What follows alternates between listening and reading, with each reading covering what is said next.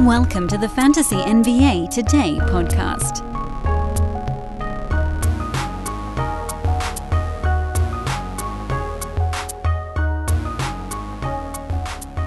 Day 4, show 94 in the offseason. Day 4 of our 6-day tour into season win totals, sports betting, and whatever you might be able to pull out of that on the fantasy side. Although, again, that's not really what we're hunting for right now.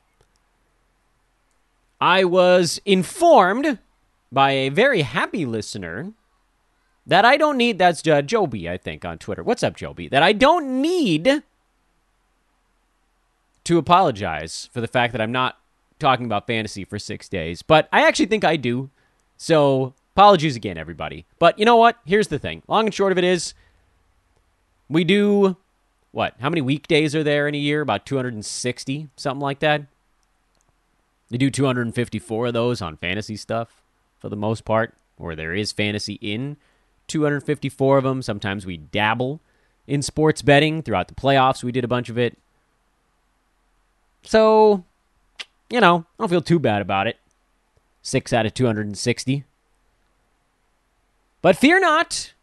Yahoo's got those ADP numbers a-coming. We got plenty of other stuff to talk about. And, of course, as soon as those come out, we can start doing some mock drafts. It's about to get real thick and heavy on the draft stuff around these here parts. We moved to the Eastern Conference today, covered the Western Conference Monday, Tuesday, and Wednesday, and we found some really good stuff in the Pacific Division, and then a smattering of things across the Northwest and Southwest, inappropriately named division. Now we go to the Southeast, which I might argue of the division so far is, I'm going to say it's the toughest to handicap, but it just feels like we're being led the most in the Southeast Division. We'll start at the top, and we'll work our way down the board the way we have been each of the last 3 days. Team with the highest season win total mark, and then on down to the lowest. The Miami Heat, 48.5. Last year, we creamed the Miami Heat over. Just went all in on it. Smashed it to pieces because they were another team that got brutalized by COVID. It was another one of those teams where everything that could go wrong did go wrong, and they were still pretty good. So the number was just simply too low when you extended the season to 82 games. I would argue that this last season, a lot of the stuff that could have gone wrong went wrong again. And still, the Heat went flying past their season win total mark. And yet somehow, and this is another one where I feel like I'm being tricked, the number is 4.5 wins lower than where they finished up last year at 53-29. The Heat did a lot of their damage at home. Seems to be a pretty consistent theme with Miami. Visiting teams take their talents to South Beach. The talents sometimes get lost on South Beach. They were fine on the road, 24-17, which was tied with a bunch of other teams in the Eastern Conference. That's fine. It's nothing special. But the Heat, this is the real key, missed 25 games of Jimmy Butler last year. He missed almost a third of the season. And Bam Adebayo missed 26 games last year. Almost a third of the season. A little bit under the net. Third of the season is about 27. About. I don't know about Jimmy. I mean, Jimmy Butler seems like he's going to miss about 20 ball games every year. If he somehow squeezes a little bit above that mark, that's swell. He's a guy who generally beats his mark on a per-game basis and then generally kind of slots in a little behind that by totals. Sometimes the totals number actually beats ADP also, but that was not the case this last year. 25 games was just simply too many for him to overcome. Because his per game was very good, but not hyper elite like we've seen in the past. Steals were at 1.6 instead of 2. Field goal percent was at 48 instead of 49 or 50. 21, 6, and 5.5 is fine, but a little bit of the scoring load's been taken off, although he never was really expected to score much more than 20 in Miami. So, fine. If you handicap this year, slot Jimmy Butler in for maybe a couple additional games, but you could just conservatively say he still misses 25 again. Fine. But Adebayo, I don't think misses 26 games again. He dealt with one big thing last year, and then kind of went back to Bam Adebayo stuff. Whenever he was available, he played. And he got better as the year went on, settling in alongside Butler and Lowry and Hero and finding what his role is on a team that now went from basically having one ball handler in Butler, distributor, to having Lowry, whose primary goal was distribution, and then Tyler Hero, who's also kind of stepped up his usage, took 17 shots a game this last year, which left Bam with just 13 shots a night. Still averaged 19 and 10, 3.5 assists. You like that? 1.4 steals, 0.8 blocks. All that stuff is pretty good on the Bam front. But the missed games were new. So let's assume, I think we can safely assume Adebayo plays in more games than he did this last year. Kyle Lowry, who knows? That's a pretty reasonable target. Tyler Hero, fine, whatever. You don't have to change things too much there. Elsewhere, I don't know that you have to worry too much about the Heat because they just have this fantastic built-in culture of developing players. Max Strus will get better. Victor Oladipo re-signed, and he is exclaiming that he's, still an all-star. I'll believe that when I see it. But if he really is kind of getting back to reasonable health, that's another weapon for the Heat, potentially. Low-tier weapon, but a weapon. So I'm going to go ahead and say that I'm not getting tricked by the number. I'm going to say screw you to the number and say over on Miami because it really does feel like even if we think certain things kind of regress a little bit, like maybe they don't win as many tight ball games this coming year, or maybe Kyle Lowry misses more time, or Hero misses more time, or Butler even misses more time, just having Adebayo back for more and having Oladipo back at some better facsimile of what he used to be should kind of counterbalance that. The Atlanta Hawks are another one where I feel like I'm being tricked a little bit because 46.5 on a team that just picked up DeJounte Murray feels pretty attainable as well. However, the Hawks won just 43 games last year, went 43-39, and you guys know enough about me to know, and remember, we talked about this at great length on the Rudy Gobert front, but that one went a little bit of a different direction. When a team adds a star to the roster, I tend to lean to the under on season win total marks. And here's why that's, I think, an important distinction. We mentioned it kind of in passing on Gobert, but then we sort of chucked it aside because he's a low-usage star that got added to a team. The reason I want to talk about this phenomenon, when people hear that you're going under on a team with a new star, the initial, that first gut reaction is to think that somebody is fading the team's actual performance. But that's not it. What we're fading is a line over adjustment.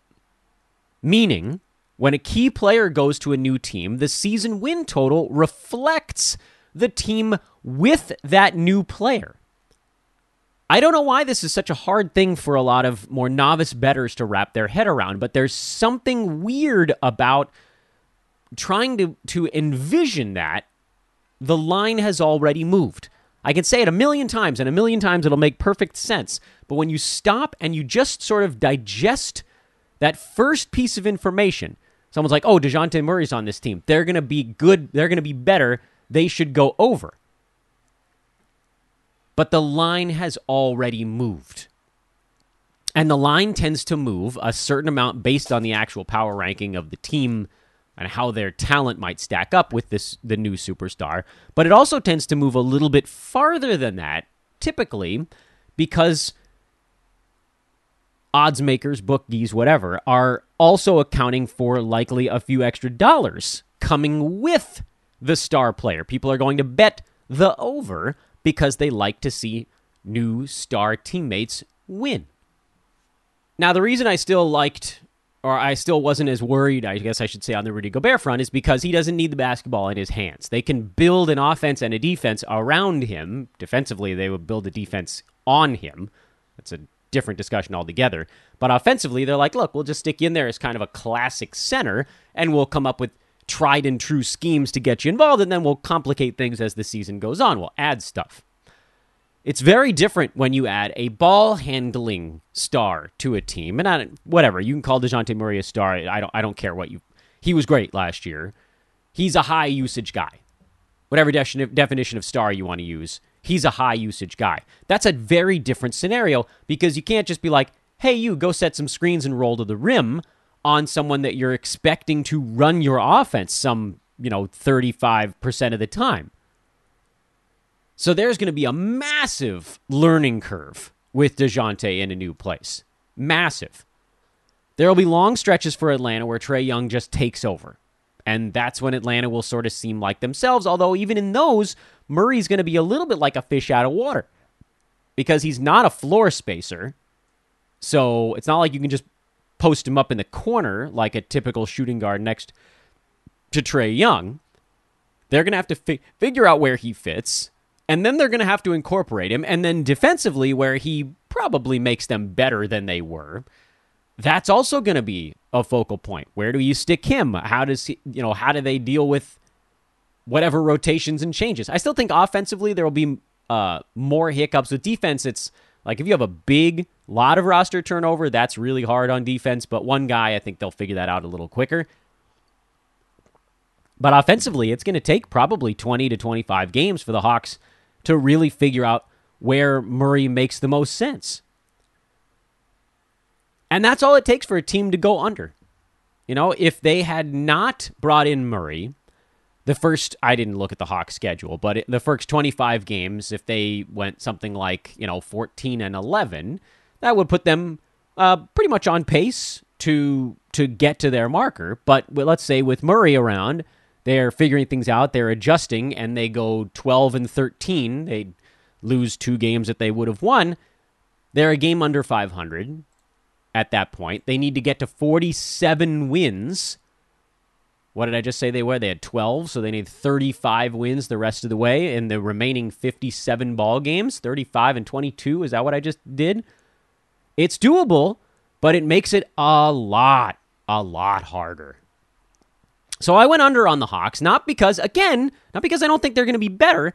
I think they'll be much better right at the front end of the playoffs than they would have been without Murray, but I think they're going to be worse at the start of the year as they, Kevin Huerter was a nice floor spacing, kind of ball handling, lower usage guy that they got to slot in. There's still Bogdan Bogdanovic on the team, and so there was kind of a repeating thing. Yes, Murray makes them better. There's absolutely no question about it. But he makes them better. He raises their ceiling as they all get used to each other. And that's the really important part to keep in mind because that doesn't happen overnight.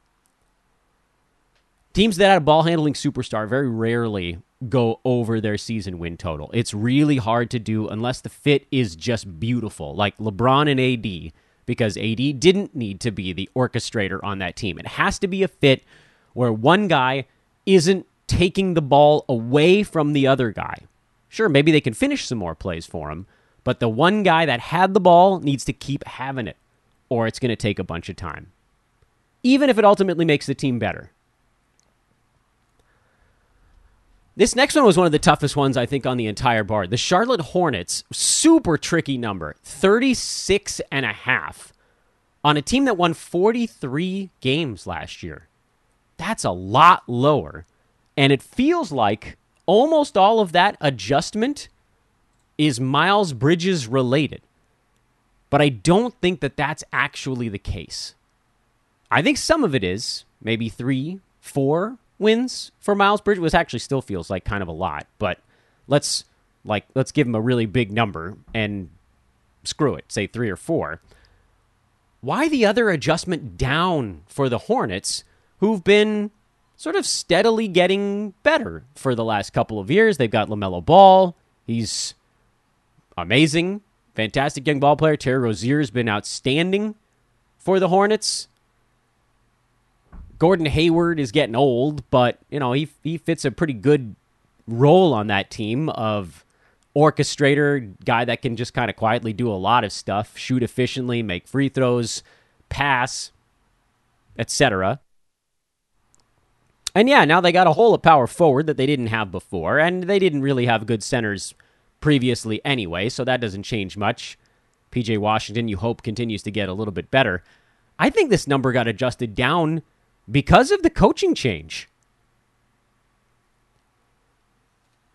I know that maybe I'm being too hard here, but it feels like the Hornets were on the cusp of moving in the right direction, which was leaning into the talent they had. And instead, they've kind of gone back to this, like, Steve Clifford seems fine, I guess, but he's more of a defensive-minded coach. I don't know that he's the best mentor for LaMelo Ball.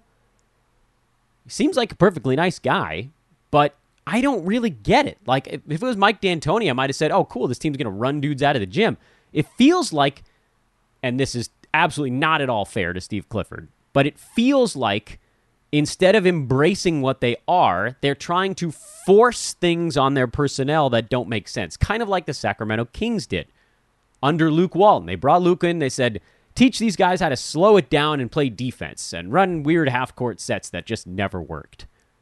Clifford will undoubtedly make better small individual decisions than Walton did, but it's that same, at least to me, it feels like kind of a square peg, round hole situation that I don't know that the Hornets can overcome. So for that reason, I'm going with the number. I'm going to let the number lead me in the direction, and I'm going under. I think the Hornets lose a lot of tight ball games. I think they're a little more herky-jerk this year on offense.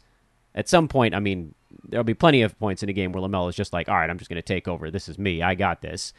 But I don't know. I just feel like the identity got a little bit mishmashed.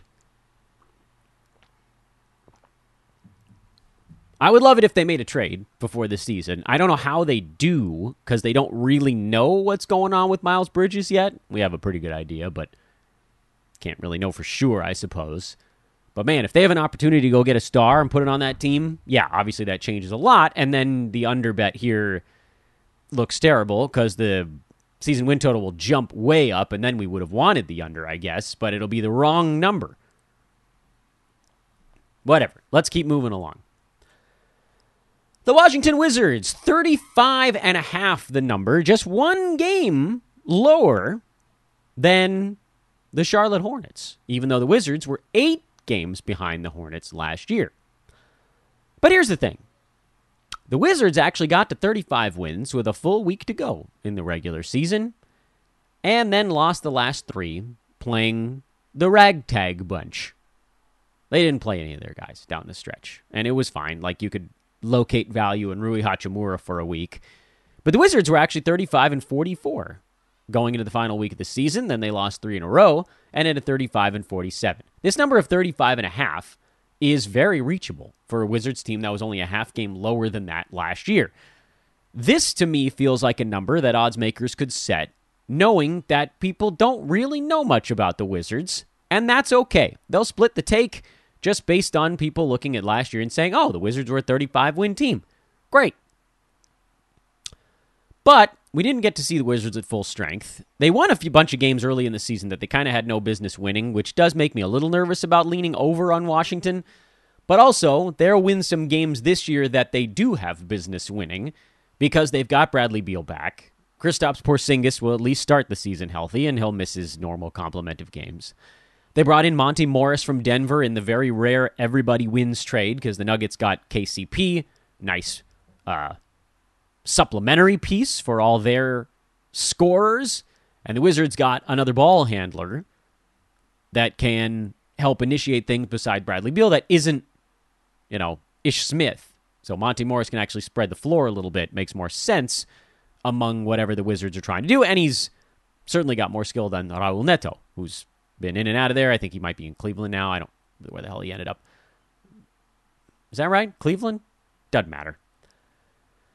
Wizards have Kyle Kuzma. He was a little bit better last year than expected, so that's still a thing. They've got the backup power forward in Rui Hachimura. That's well set. They've got Daniel Gafford backing up Kristaps Porzingis, so they have a little bit of depth there as well.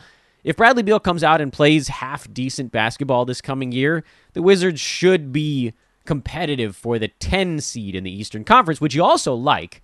By the way, that's a reason that I am a little bit afraid of the Hornets over.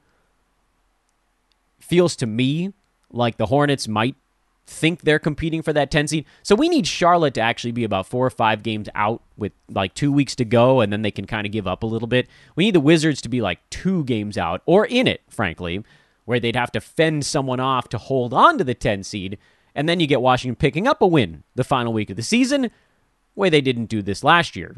And maybe that then pushes them to 36 or 37. But I like the Wizards to take a tiny step forward. I know Porzingis is a huge injury risk, and I mean, he'll miss time. That's just the way it is. But overall, I like the way their roster's situated better this year than last. My only hope is that they let him play a little offense, because last year it was so laser-focused on defense. The games were ugly and slow, and they were able to grind out some wins because of it early in the year, but it also made their games really tough to watch. And then when Beal went down, the games got rough. Oh, boy. Anyway, we don't have to talk about that. Finally, the Orlando Magic. This is another tough one. Their number was 25.5 this year, which is the 4th lowest number on the board. And a team that won 22 games last year and tanked their way to the number 1 overall pick in Paolo Banchero. Here's why I think the Magic actually squeak over that number. First of all, I would like to see Jonathan Isaac at some point again. I have no idea if he even exists. I think I tweeted that he had dematerialized and was just dancing in that one room on the Haunted Mansion at Disneyland. We've heard neither hide nor hair of Jonathan Isaac in damn near 2 calendar years now. Remember, he got hurt in the bubble, so it's been 2 years. Where the hell is that dude? Did he just ruin his relationship with everybody in the clubhouse so bad that they don't even want him back even when he's healthy? That's the best thing I can think, because ain't nobody need 2 years to heal from anything. Unless it's a mental thing now, which it very well could be. I think if we handicap the Orlando Magic, we have to go into the year assuming Jonathan Isaac is not playing. Because if he shows up at this point, it's sorcery. And he might show up. I don't know. I mean, this is Orlando. There's a reason we haven't heard anything. It's because nobody's really talking about anything other than Banchero. But they should be. Because the Magic actually have a whole bunch of really interesting young guys and some dudes they brought back. Wendell Carter Jr., Mo Bamba. They have a nice front court locked in. Franz Wagner was a very nice wing.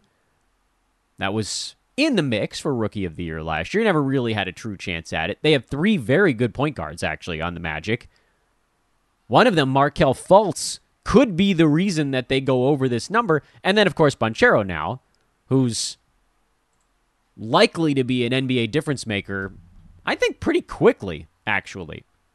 You know, number 1 overall picks tend to be pretty relevant. Cole Anthony, he's one of the other point guards I was talking about. They got Chuma Okeke. I forgot about him. I think they brought Gary Harris back, too. So, I think I mentioned this on yesterday's podcast. It's hard for me to remember sometimes. But I really don't think that the tank this year, even though I think more teams might be trying to lose, like, you know, this last year, well, maybe it turns out to be about around roughly the same number. This last year was the Magic, the Pistons. At some point along the way, it was the Pacers. They almost caught the other teams in terribleness. The Rockets and the Thunder were the teams that were tanking from the outset. And the latecomers were the Pacers and the Blazers in Tank Fest. So it was 4 real tanks and then 6 late tanks. And this coming year, you know, the Thunder, the Rockets, the Spurs are probably all going to start the year in mostly a tank posture. And in the Eastern Conference, the Pistons will probably start the year in a tank posture. I'm guessing the Pacers will, at least, I think they'll start the year tanking. We'll see what happens with Miles Turner and Buddy Hield. That'll play a role. So it's probably those 5 starting the year in a true tank posture. And the Magic are kind of the question mark, because they probably should tank again, because it's not like they're a playoff team yet. But at the same time, they might feel like they have enough young core to start learning how to win together. Okay, we got the number 1 pick. We got what we were trying to get by tanking. Maybe we don't need to tank again. Let's let Paolo learn. Let's have Fultz come back, run things, get Paolo in the mix. We got 2 really good big men. Why not try to win 27, 28 ball games and just start the climb? Get to the end of the year and go, hey, guys, we were 6, 7 games better than we were last season. This is a really nice start. Let's keep getting better. We're going to have a whole bunch of cap space here.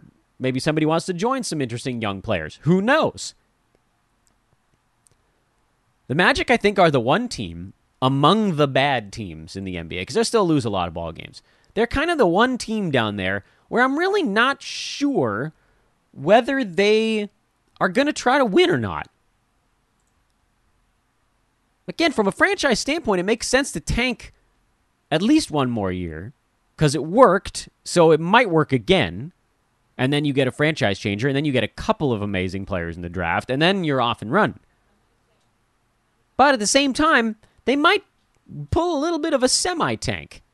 You might get some pre-tank, you might get some late, but it might not be the whole way through. It's part of the reason why we talked about the Rockets and San Antonio. Those are the teams that brought this conversation up yesterday. The Rockets and the Spurs are going to try to lose games, but they're just a little bit better than the awful teams last year, including the Rockets. The Rockets are better than the Rockets were. So the bottom teams in the NBA this year, even though there still might be 5 or 6 or even 7 teams trying to lose ball games towards the end of the season, I really think the bottom teams are not 20, 22, and 23 wins. I think, let's say the Pacers only get to 21. But I think the other ones are all going to be around 24. And so for the Magic, I went over 25.5, which again that's a reach, but it's not that hard to win 26 ball games. The Blazers tried to lose games almost the entire year, and they won 27. They lost their last 11 in a row. The Pacers lost their last 10 in a row, and they still got to 25. But that's the thing. Those teams were trying to get down with the 22-win teams, and they had to lose everything to get there. If it looks like everybody's on pace for about 24, you might see teams just start losing at 24 or 25. So then all you got to do is accidentally roll into one win, and you've gone over the mark. This one's a terrifying one, because if the Magic come out and they're like, oh, by the way, full tank mode, then yeah, this one's doomed. But if they really do, it seems like they'll try. October, November, December, January even maybe. That's a lot of months. They could rattle off 4 or 5 wins a month in there, come into February with 21 wins already. That's doable, man. February, which is at kind of a half month, March, half of April. Can you get 6 more wins, even if you're tanking? Maybe. There's your Southwest. I enjoy this crap. I don't know. Some of you guys don't. It is what it is. Central or Atlantic tomorrow? I don't know. Flip a coin. Probably go Central and just kind of move. Hit the Eastern Seaboard. We're looping around. I don't know. Maybe we'll spiral our way into the Central and do it on Monday. Who knows? Maybe we'll go to Bed Bath & Beyond. Thanks for listening, everybody. This is Fantasy NBA Today, off-season show 94. Have a great Thursday. I am Dan Besbris. I don't even know if I introduced myself. Doesn't matter. At Dan Besbris on the Twitters. DANBESBRIS. We will talk to you soon. Maybe even over there on social. All right, later for now.